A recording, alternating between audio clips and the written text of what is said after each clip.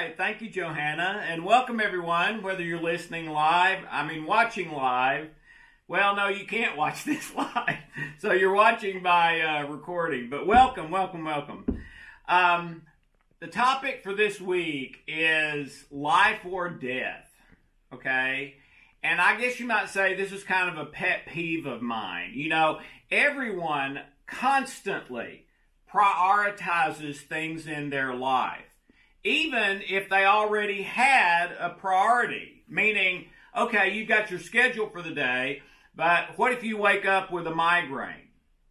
Or what if halfway through the day you get a really bad upset stomach and, start running to the bathroom every 5 minutes? What if you're going through your day and you get some just terrible news? Do you change your day? Do you reprioritize? Okay. What if you're going through your day and you get some unbelievable, once-in-a-lifetime, incredible news? Do you change your day? My thinking on both of those is probably you do. Okay. We constantly prioritize. Think if all of a sudden you're going through your day and there's water running everywhere in your house. You reprioritize. Okay, you had a priority to go do emails and then make some phone calls and then do this and then do that, but the water running on the floor changes that. Okay, and this happens constantly to all of us our whole life, and so we sort of have, probably for most of us not written down, but we have a priority for today, a priority for tonight, a priority for tomorrow that, we've maybe thought about a little bit, or it's just a routine that we do, which is still a priority. Routine is even more a priority because you're doing it regularly, okay? And there's all kinds of things on that list. Brushing your teeth, washing your face, shaving if you're a guy or a girl, you may need to shave. But anyway, the point is, all of us, our whole life, prioritize. The concern here is that once we get to 6, 8, 10, 12 years old, most people start prioritizing the wrong thing. So they've got water running on their floor, but they're just going ahead with their day like nothing's happening. Or they've got a terrible stomach ache or a migraine or terrible news or great news, but they're not adjusting based on what is happening in their life and what would be the best priority for now. They're just going with the one they already have. Obviously, if you've got water running on your floor, the best priority right now, considering there's no other life or death thing going on, is take care of the water running on the floor. Okay, go turn off the water, call the plumber, whatever. So how silly is it when we have things like this in our life that happen, or even an overall priority that we know about, we see it, we even think about it from time to time, but we don't reprioritize accordingly.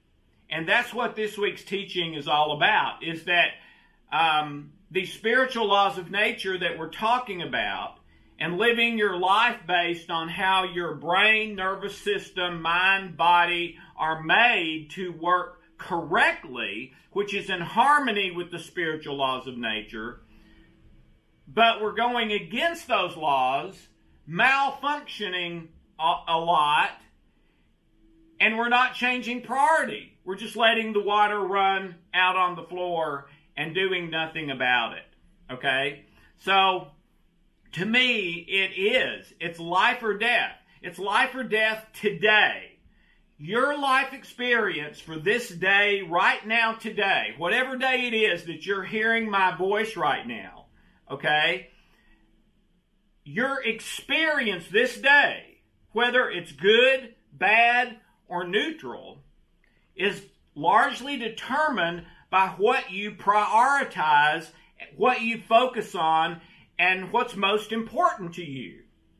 Okay? So, if at the end of the day, your father or mother or child or spouse or friend says, hey, how was your day today? What you say is determined by what you prioritize. And by and large, if you prioritize your physical and external circumstances, then your answer to that question is going to be some days, oh, great, because things went your way that day. And some days, oh, it was just awful, because your physical and external circumstances, something negative happened there. Or it's going to be, some good, some bad. All right? On the other hand, if you are living in harmony with the spiritual laws of nature, and almost every client I've had over 35 years, at least when they came to see me, they were not doing that. So if you're living in disharmony with the spiritual laws of nature, then no matter what happens in your physical and external circumstances, it's probably going to be a bad day at the end. But the flip side is if you live prioritizing the spiritual, prioritizing love, joy, peace, prioritizing relationships. I've talked before about a wonderful study that came out of Europe a couple of years ago, and I'd never seen anything like it. Very well done study, highly regarded over many years. And what they found is that whether you have harmonious, stress-free relationships or disharmonious, anger-filled or irritation-filled or just conflict-filled relationships, that one factor made a 300% difference whether you would get a disease and die by middle age. I mean, we're not talking, okay, if something goes wrong, then you're going to have a rash for 2 weeks. Or if something goes wrong, you're going to have acid reflux. No, we're talking getting a disease and dying by middle age. Okay? I've never seen any statistic like that in the 30 years I've been reading scientific literature. I mean, 50% is headline news. This is 300% between life and health or death and illness and disease. And the one factor is the state of your relationships and the state of the relationship memories in your mind and heart. Okay? So, all the research here, at least the latest research, is with me on this. That if you prioritize the spiritual, if you prioritize love, joy, peace, if you prioritize having right, harmonious relationships, okay, at the end of the day, almost every single day, you're going to say, yeah, it was a good day. I mean, and then maybe the person asks, what was good about it? Well, nothing special. I just, great thoughts, great feelings, good relationships. I'm living in the spiritual. I'm living in love, joy, and peace predominantly. Now, there's no path with no pain, but this is the path of pain with meaning and from a root of love compared to pain without meaning from a root of fear. All right? So, anyway, if you consider the truth about this matter, it is unbelievable to me that today so few people prioritize the spiritual. And I'm not talking about church, man. I went to church all my life. I wasn't prioritizing the spiritual. I mean, every once in a while I would on a retreat or some special night something happened, or maybe something would touch me for 10 minutes in one of the services or something like that. But by and large, I was punching a clock. I was, doing my to-do list. Go to church Sunday morning, Sunday night, Wednesday night. All right? So, and the way it started was so I won't go to hell. A negative reason rather than a positive, which I believe is what it should be. So, the point today is whether you know it, whether you believe it and are not doing it, no matter what your situation is, this is a life or death issue to you and everyone you love today. And it will be tomorrow and every other day of your life. So if you start living in congruence with that, your life is going to get better and better in virtually every way, including your physical and external circumstances. On the other hand, if you maybe would answer, I prioritize the spiritual, but you know, really in life, you're maybe not prioritizing it, then every day is going to be a struggle. And at the end of every day, whether that day was good or bad is going to be almost completely dependent on your physical and external circumstances that happened that day, which means roller coaster.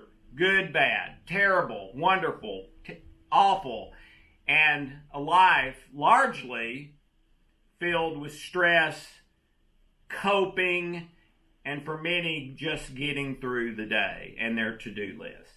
So, I'd like to invite you to prioritize the spiritual, join hands with me and hundreds of thousands and millions of people all over the world who are realizing this and are starting to live their life this way, or at least take steps to live their life this way, prioritizing the spiritual from the time your feet hit the floor from the bed in the morning to when they leave the floor back to the bed at night. So, you're invited, officially. And that's it for me, Johanna. All right, thanks, Alex. Now, if any of you have questions or comments, you can raise your hand by pressing star 2 on your phone. And that was really awesome, that whole teaching, Alex. I encourage everybody to watch or listen again to Alex teaching these spiritual laws of nature on YouTube. Or the audio is also posted, these audios are also posted on YouTube after we do these interactions with Alex. I have one question for you, Alex. Okay. Last week. Yeah. It's from Marilyn, and she said, is there a difference, or what is the difference between turning every thought into a prayer or healing it with a trilogy? Yeah. Good question. Is there a difference between turning every thought into a prayer when you have a negative thought versus healing it with trilogy? And I would say, yes, there's a big difference, a huge difference, okay?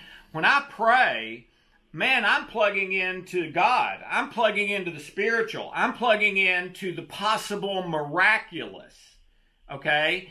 And even outside of that, we have double-blind studies that show a night and day difference with people who are prayed for versus people who aren't, and neither one knew they were being prayed for, okay? In Larry Dossey's wonderful book, Reinventing Medicine, you'll find several of those, okay? So, yes, to me, trilogy is just a tool, like a screwdriver or a hammer. I mean, it's a really fantastic tool, I think. Maybe the best tool of its type we've ever had, at least based on the initial medical testing, but it's still just a tool. Prayer to me is more than that. It is a part of life. Okay, trilogy is not life, it's a tool. Prayer is life, okay? And it's a form of communication to God that I believe affects my heart, it affects my mind, it affects my body, okay? We're built that way. I believe Einstein's 1935 experiment action at a distance. I believe he discovered some stuff in the lab that God built into us, maybe as part of prayer, or that respond to prayer, or that prayer initiates, or something.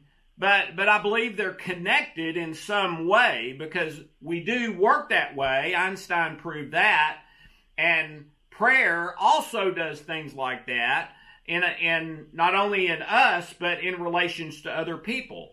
Well, prayer is communication. So every relationship I have is about communication. I call it the 3 C's. Really, I changed it to the 4 C's. Commitment, communication, communion, and community. All right? But communication is absolutely essential for every relationship I have. So I was just talking a minute ago about the relationship study that made a 300% difference. Well, that's what prayer is doing. Prayer is relational. So, yes, to me there's a night and day difference, but that doesn't mean do prayer and don't do trilogy. It means do both. I mean, trilogy takes 5 minutes a day, and if trilogy works, it's my belief, it works because it works in harmony with the physical laws of nature that God built and intended. Okay? God made everything and said it's very good. All right? So that's my 2 cents on that. Great. Thanks so much, Alex. That was wonderful. All right. So if any of you have any questions and you'd like to ask Alex or any comments on what he's been teaching, star 2 is going to raise your hand. And let me just check really quick on the web to see if we have anything there. Nope. All right. It doesn't look like we have any questions this week, Alex. One you just answered. Okay. Well, thank you. And thank you, Johanna. Thank everyone for listening. And remember, you can get us a question even if you can't be here. And then when we do this event, we will record the answer, post it, and you can watch it whenever that's convenient for you. So I'm out of here. I love you guys. Thank you, Johanna. Love you. Bye-bye.